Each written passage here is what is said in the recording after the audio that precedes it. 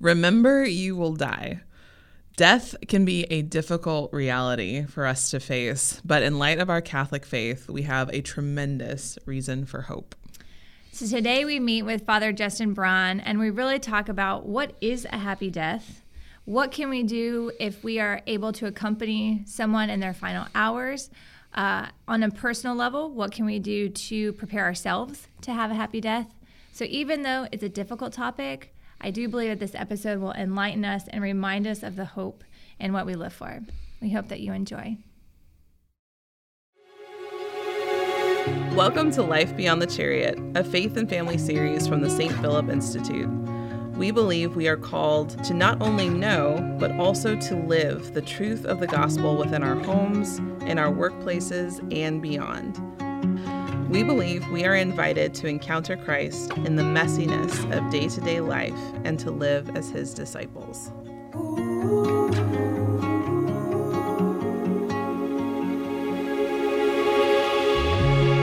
Welcome back, everyone. We have a very special episode today, a very special guest, a friend of the podcast, a friend of the St. Philip Institute, and a rock star in the Diocese of Tyler, Father Justin Braun. How are you, Father? Stupendous. Good. Can you tell everyone all the hats you wear in the diocese? I'd be happy to. Currently, I'm the pastor of Sacred Heart Parish in Texarkana, Texas. I'm the director of vocations for the Diocese of Tyler. I am the chaplain for the St. Philip Institute, and I'm a member of our Presbyteral Council.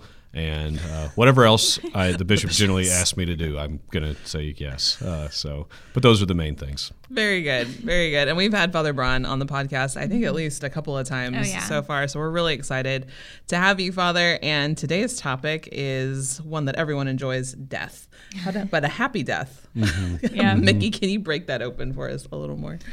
Well, this was an idea I had, I guess it started years ago when my dad had passed away. I didn't really know. I mean, I prayed my rosary and a chaplet of Divine Mercy, and then from that experience, just knowing the depth of and the sacredness of a person's final days, I'm still unpacking it. So I don't know if I can add much clarity, but I was going through one of my prayer books, and it was talking about like preparation for death, and I was like, this is something that I had never really heard about.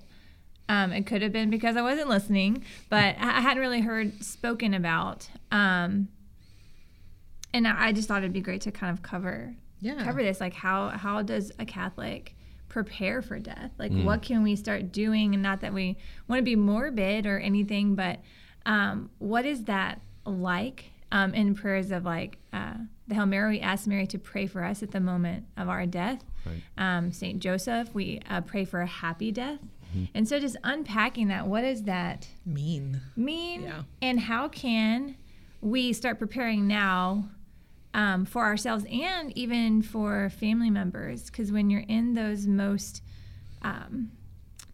those moments of most suffering and confusion or uncertainty, like, what is a path that we can lay in place now that can help us in that time?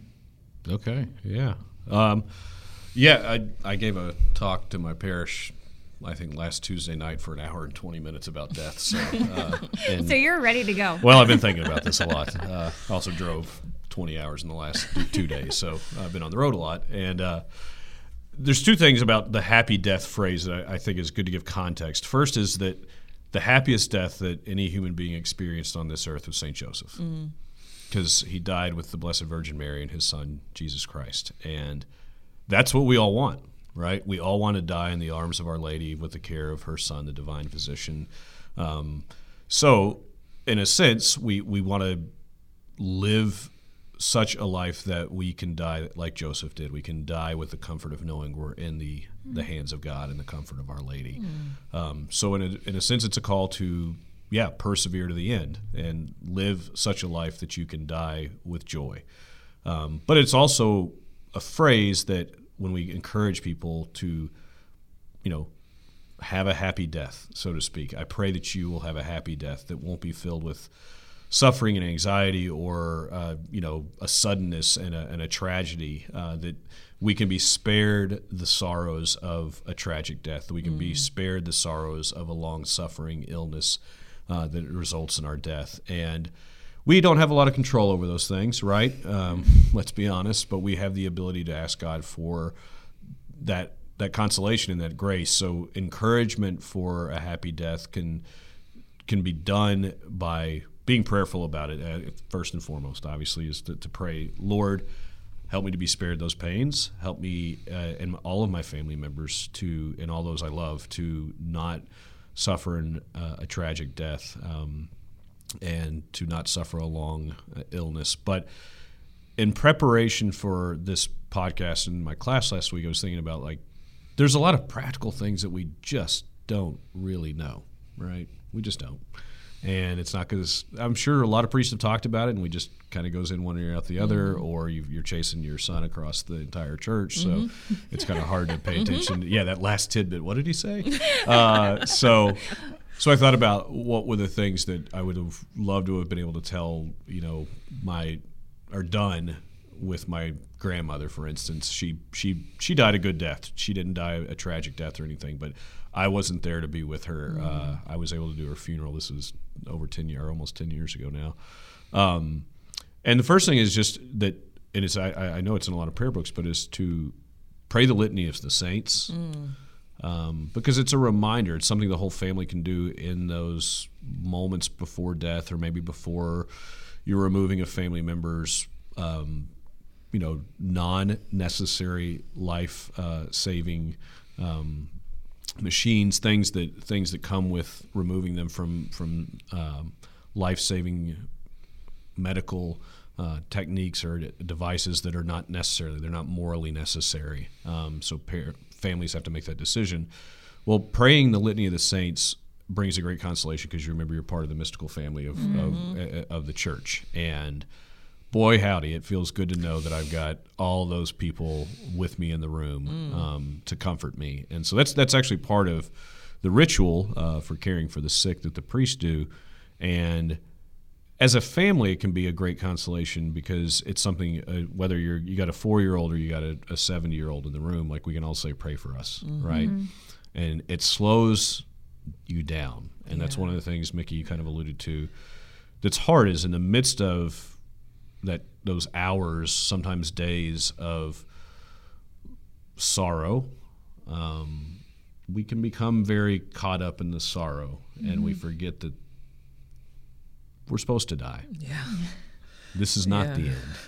And while there's sorrow in the passing, there's the joy in the resurrection. There's the joy in the new life of the soul before the second coming, that this person you've loved desperately is getting to live the life that we're all made for, and so, yeah, the Litany of Saints is one of those things I'm just like, okay, everybody needs to remember. You can pray that, you can find it on your phone, but in terms of the personal preparation, let's talk a little bit about that, and we can get back to the communal preparation. But personal preparation, don't wait.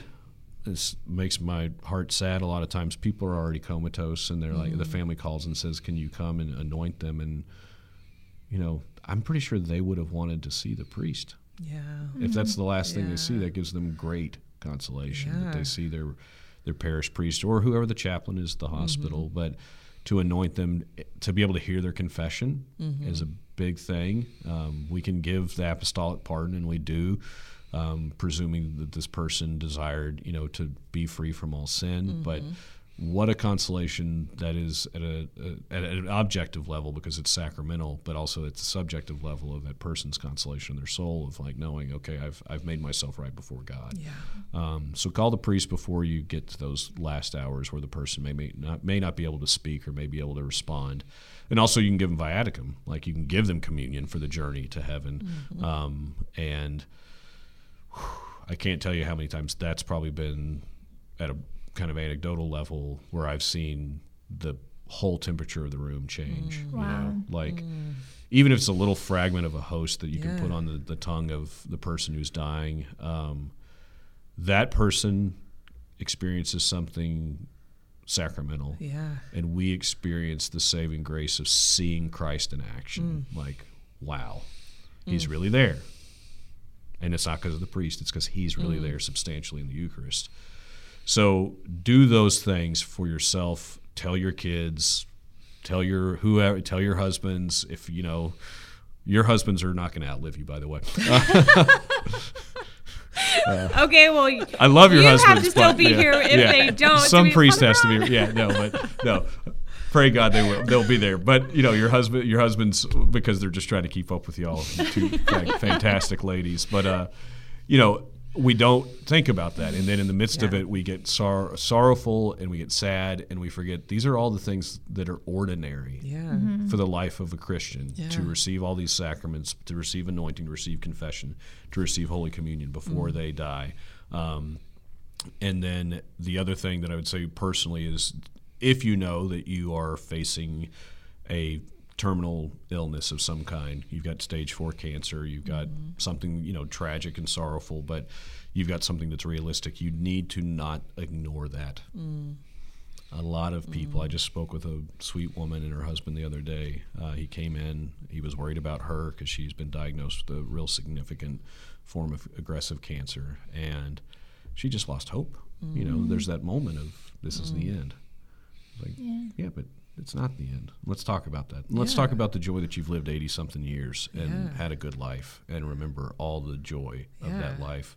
So it can, the solve that we offer in the midst of sorrow is hope, right? It's the hope of the resurrection. Yeah. And you need that. Your family needs that in the midst of those things. And so to not ignore death, but to rather encounter death with the genuine Christian response is what I'd say. That's how you prepare for a happy death. It sounds like the church really helps us to turn towards the eternal. That and as you were describing all of these different things, I'm just thinking, I am so grateful to be Catholic that we have all of these different things, but that the church actually gives us what we need. The fact that there's viaticum, literally food for the journey, and that suffering has meaning within our faith, that it's not just meaningless, but it's moving us towards something, or moving us really towards a more like intimacy with our Lord through that suffering. But that it all has meaning, and it's pushing us towards that there is something more than just this final moment. Right, the sorrow of the bed. Yeah, the sorrow of the bed's not the end. Yeah. And that's something that I found most fascinating sort of with my dad's death, because I always considered myself a very faithful, hopeful woman. It was amazing to me how much like that death like shook. And being overcome like with that earthly grief, like the sorrow of the bed, was something that, I don't know if I'm naive, but kind of took me by surprise. Yeah. Of like, okay, well, now what do I do with this? Because there were a time we didn't know if he was going to make it, and so all of this sort of confusion, and if I could go back and sort of do things differently, I wish I could, in the sense of like learning how to navigate this sort of lane of grief, but not let it overcome or overshadow the path of hope.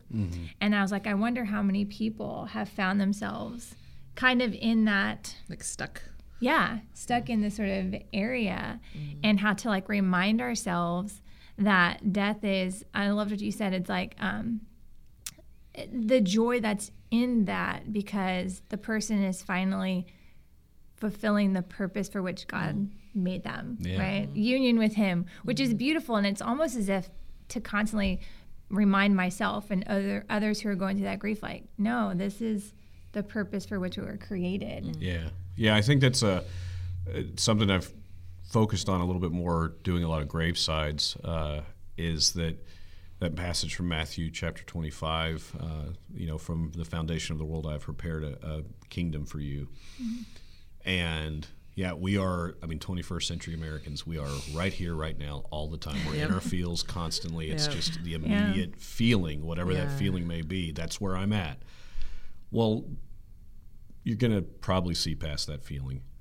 And you're going to probably had some different feelings before, right? So we all know that our feelings are going to come and go, but it's not to say you can't feel the grief. That's really the beauty of our faith, is that it complements perfectly the natural disposition of sorrow and grief that accompanies death with the supernatural hope and joy that can only come from Christ. Because as you said, Deanna, it means nothing without faith.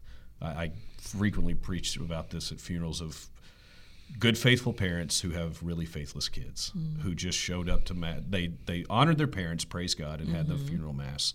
But those kids live for their bellies, right? So I remind them in a genuinely charitable way, but sometimes kind of little sting is like, this all means nothing if you're just here for show. Yep. Like your parents, God willing, they're in heaven. You will not join them in heaven if this means nothing to you. And so dealing with the sorrow, humanly speaking, is something that we do have to do. And counseling is sometimes necessary. Grief is real, right? It's very real. And sometimes you can get through it with good spiritual direction with your priest, but sometimes you have to go a little deeper and maybe see a therapist, and that's fine. Like, there's nothing evil about that. But it has to meet the counterpoint of the victory of the cross. Yeah. Like, I mean, that's it. That's Easter. That's what we celebrate.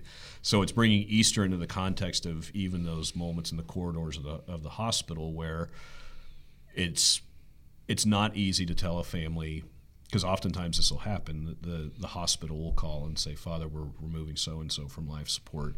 The family would like to have a priest here. Well, what the hospital is really telling you is you need to be here because that person's going to die, and we don't want to have to deal with the death. And that's fine. That's what chaplain services are for.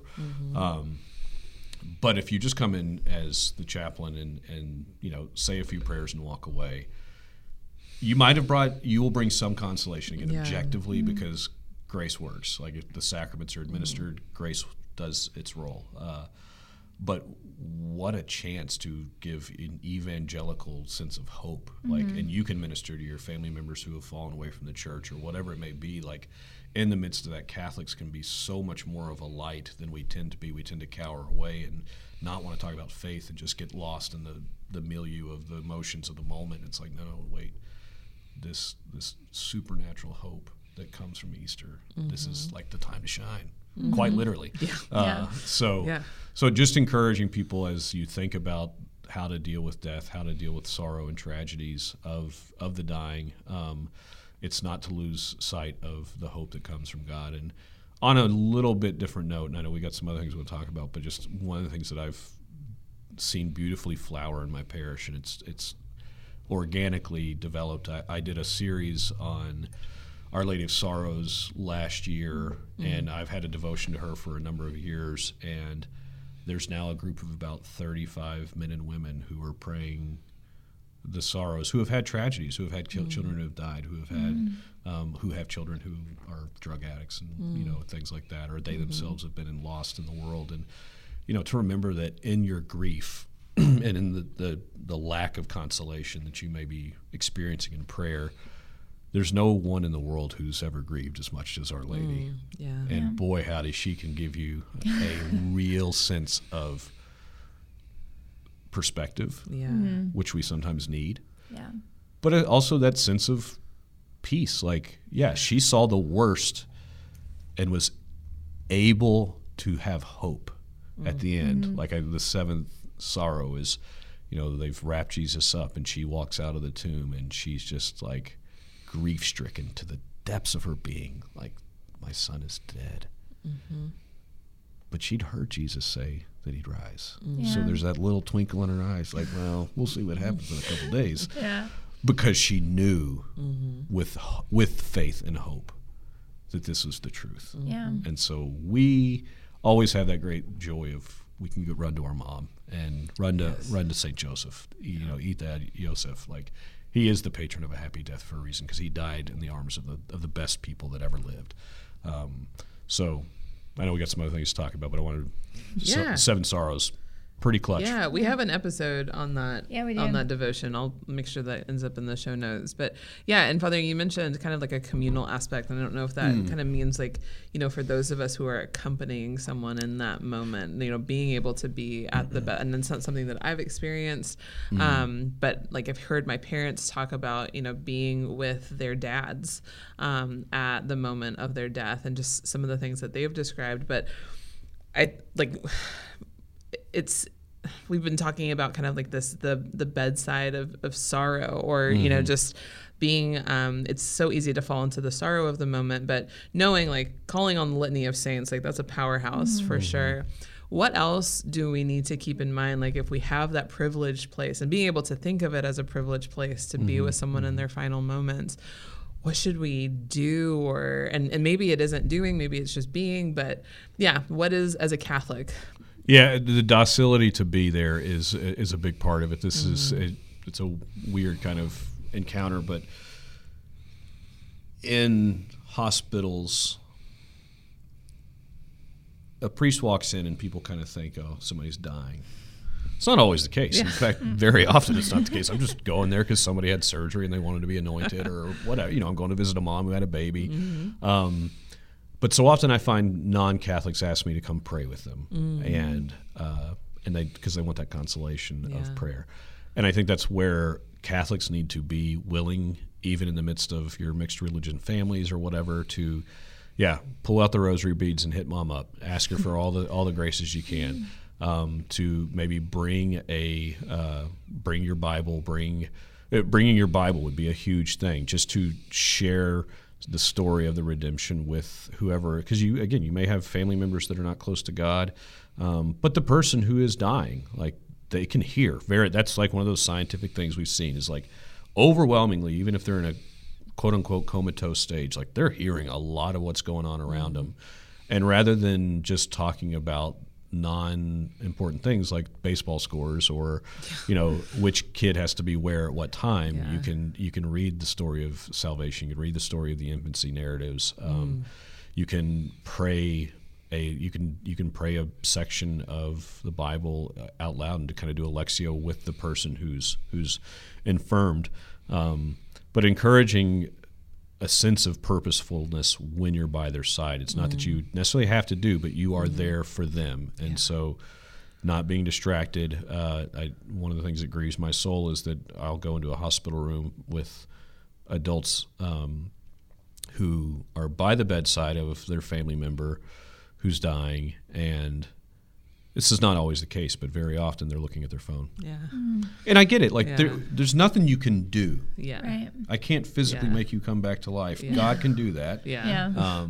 It's distracting, too. But it's just like, have some respect for the person you're in the room. Like, that's it. And maybe you can't be there that long. That's okay. Like, I don't like sitting in a hospital room for an hour with people because I know that I'm going to, at some point, think about other things I'm supposed to be doing. So if I can go in and give them my full self for 15, 20, 30 minutes, I'm going to do that rather than lingering on something that I know is not actually going to be beneficial to them because I'll be distracted. But family members need to be honest with themselves and say that. Like, one of the things that's hard, like y'all know, I've talked about before, when my nephew passed away, like, he was in a hospital for 48 hours before he passed. And that whole 48 hours, to the exception of 6 in which I slept, I was awake and in the hospital with my family or at his bedside.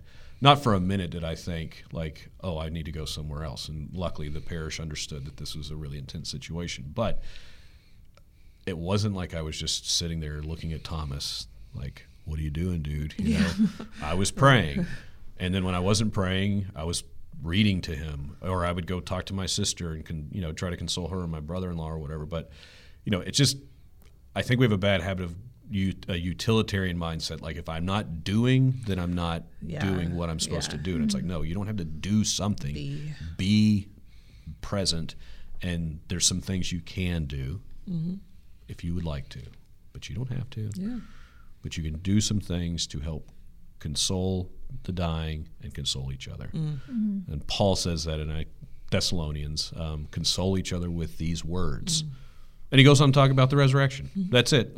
And that's oftentimes the second reading at a lot of funerals. And it's like, these are the words of consolation. These are the only words that actually can console a human being in the midst of suffering and death, is that you will have new life. Yeah. Right? Because what else can I say to you at that point? Well, they're going to give you some more insulin or something. That's not going to console anybody. Right. So let's talk about the good news. Yeah. That's so good. I think sometimes the fear can be that if they're like, oh, if I'm actually talking to them about the resurrection, then they really know that they're going to die. I do think there's hesitancy on the part of people to either call a priest, like, but what if this isn't the end? Right. Or talking about the resurrection, like, oh, what if this person thinks I've lost hope, that they can come back from whatever. And I think sometimes that those very human like hesitancies can get in the way of like people, whether you're well or sick or on your deathbed, we all need to hear this message. So I'm so, but I do think there's this hesitancy of like, oh, if I start mentioning this, what if the person lose their hope to fight for this life? And do you see what I'm I do, yeah. And I will say this is a cultural issue that's worldwide. Like we have gotten to the point where, I want to talk politics, but look at the pandemic. Look at how we react. Look at genuinely think about how the entire world, I don't want to blame anybody individually. It's just we all acted like, oh my gosh, death never happens, but now it's here?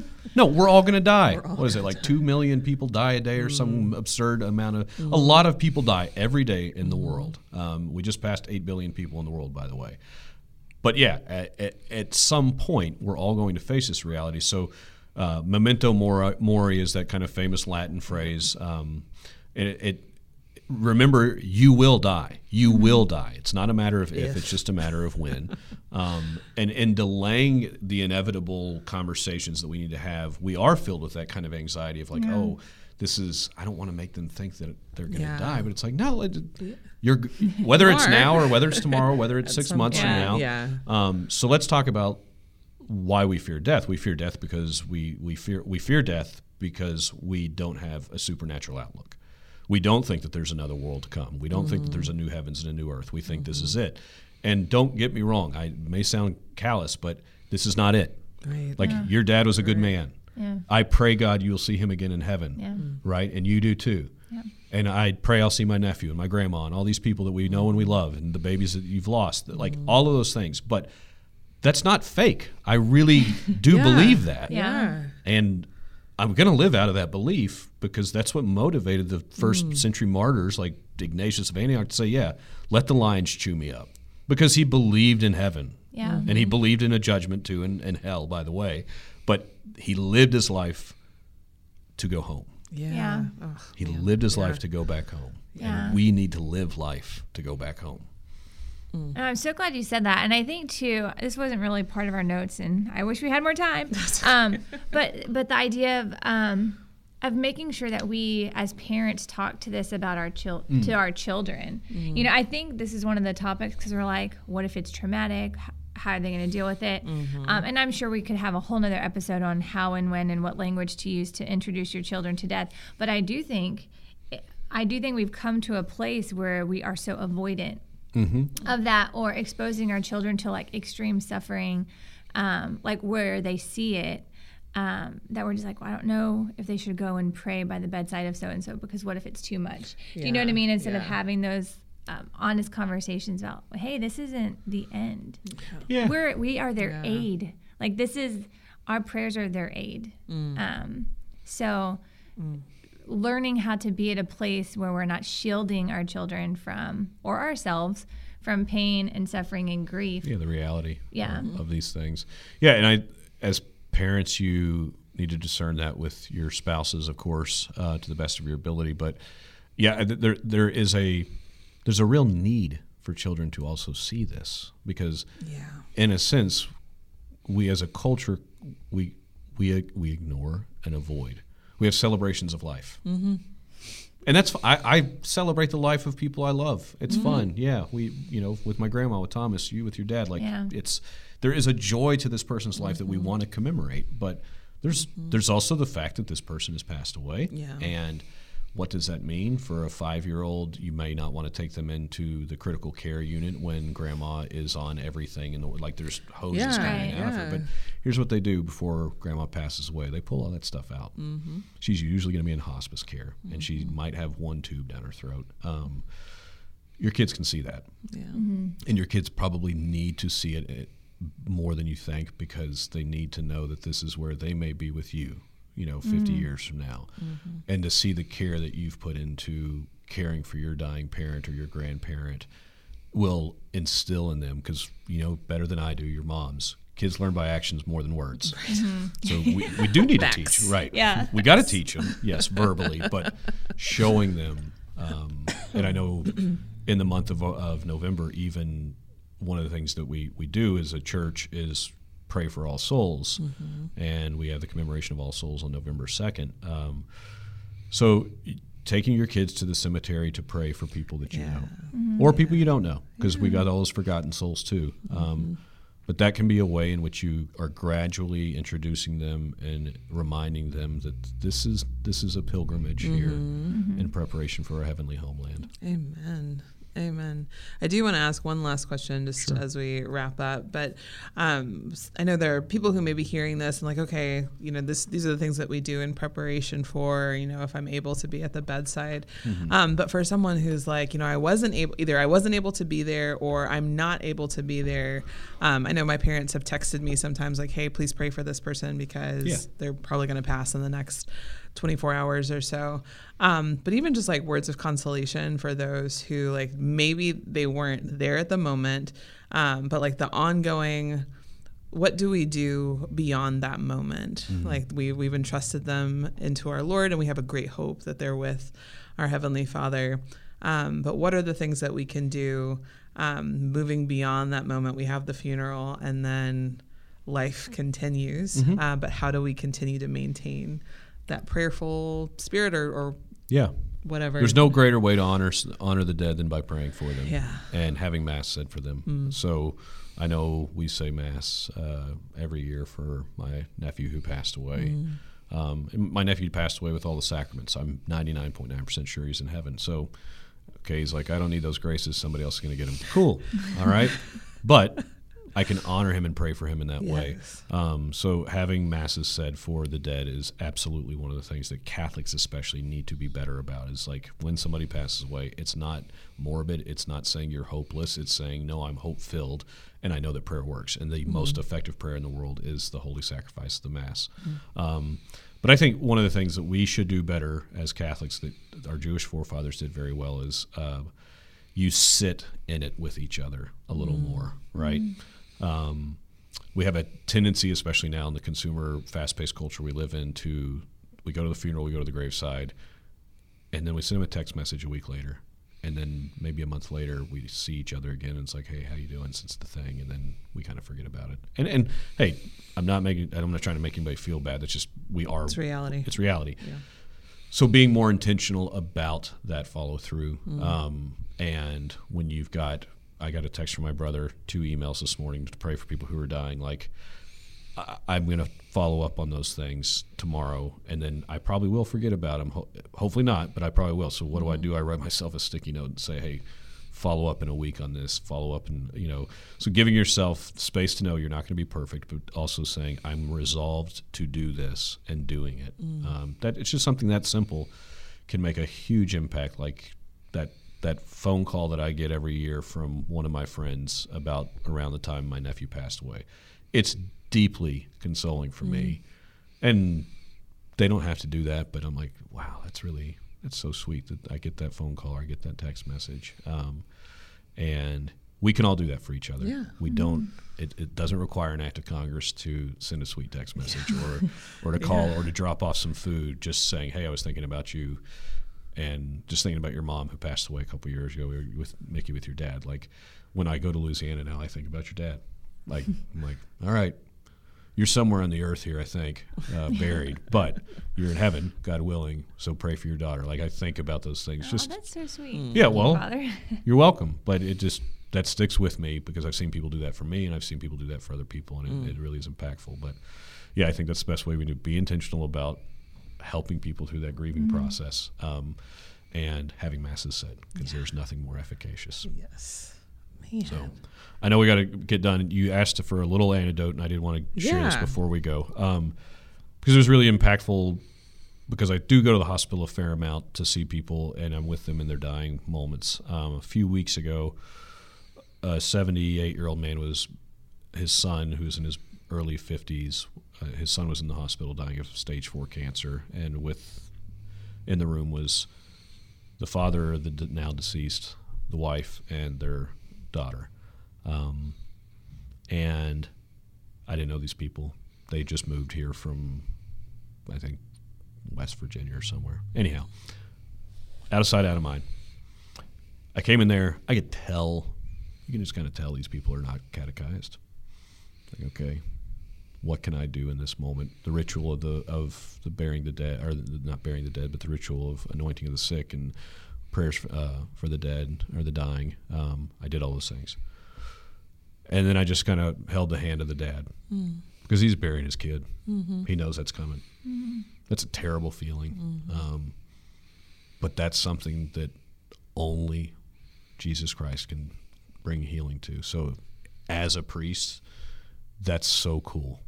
And it's not me. It has nothing to do with me. Mm-hmm. It has everything to do with the fact that in that moment, that dad who, of the people in the room, I think was the most faithful Catholic, like knew his prayers. Man, see a 70-something-year-old man just be consoled. You could feel his whole body relax a little bit. That's why you need to call your priest and have him come visit you. Man, you just get in my heart. I'm like, just don't break down right now, Mickey. But it's beautiful. And I think this is, I know we've run over time, but the beauty of our faith. Yes. The tangibles that, when someone is sick or dying, the church has prayers for that. And to familiarize ourselves with that, to know that our priests love their flock, and to not feel like we are a burden to them in our moments of grief and stress and uncertainty, but you want to father us through that. And I think that the faithful need to know that, like, that's your calling, your vocation, and our priests want to be there with us. So don't hesitate, so that you can provide those consolation, those prayers. I think that's beautiful. Yes. Thank you so much, Father. Yeah. This was, the whole time, I'm just like, I'm so grateful to be Catholic. I'm just so grateful. Amen. Well, Father, will you close us with prayer? I will. Let's pray in the name of the Father, and the Son, and the Holy Spirit. Amen.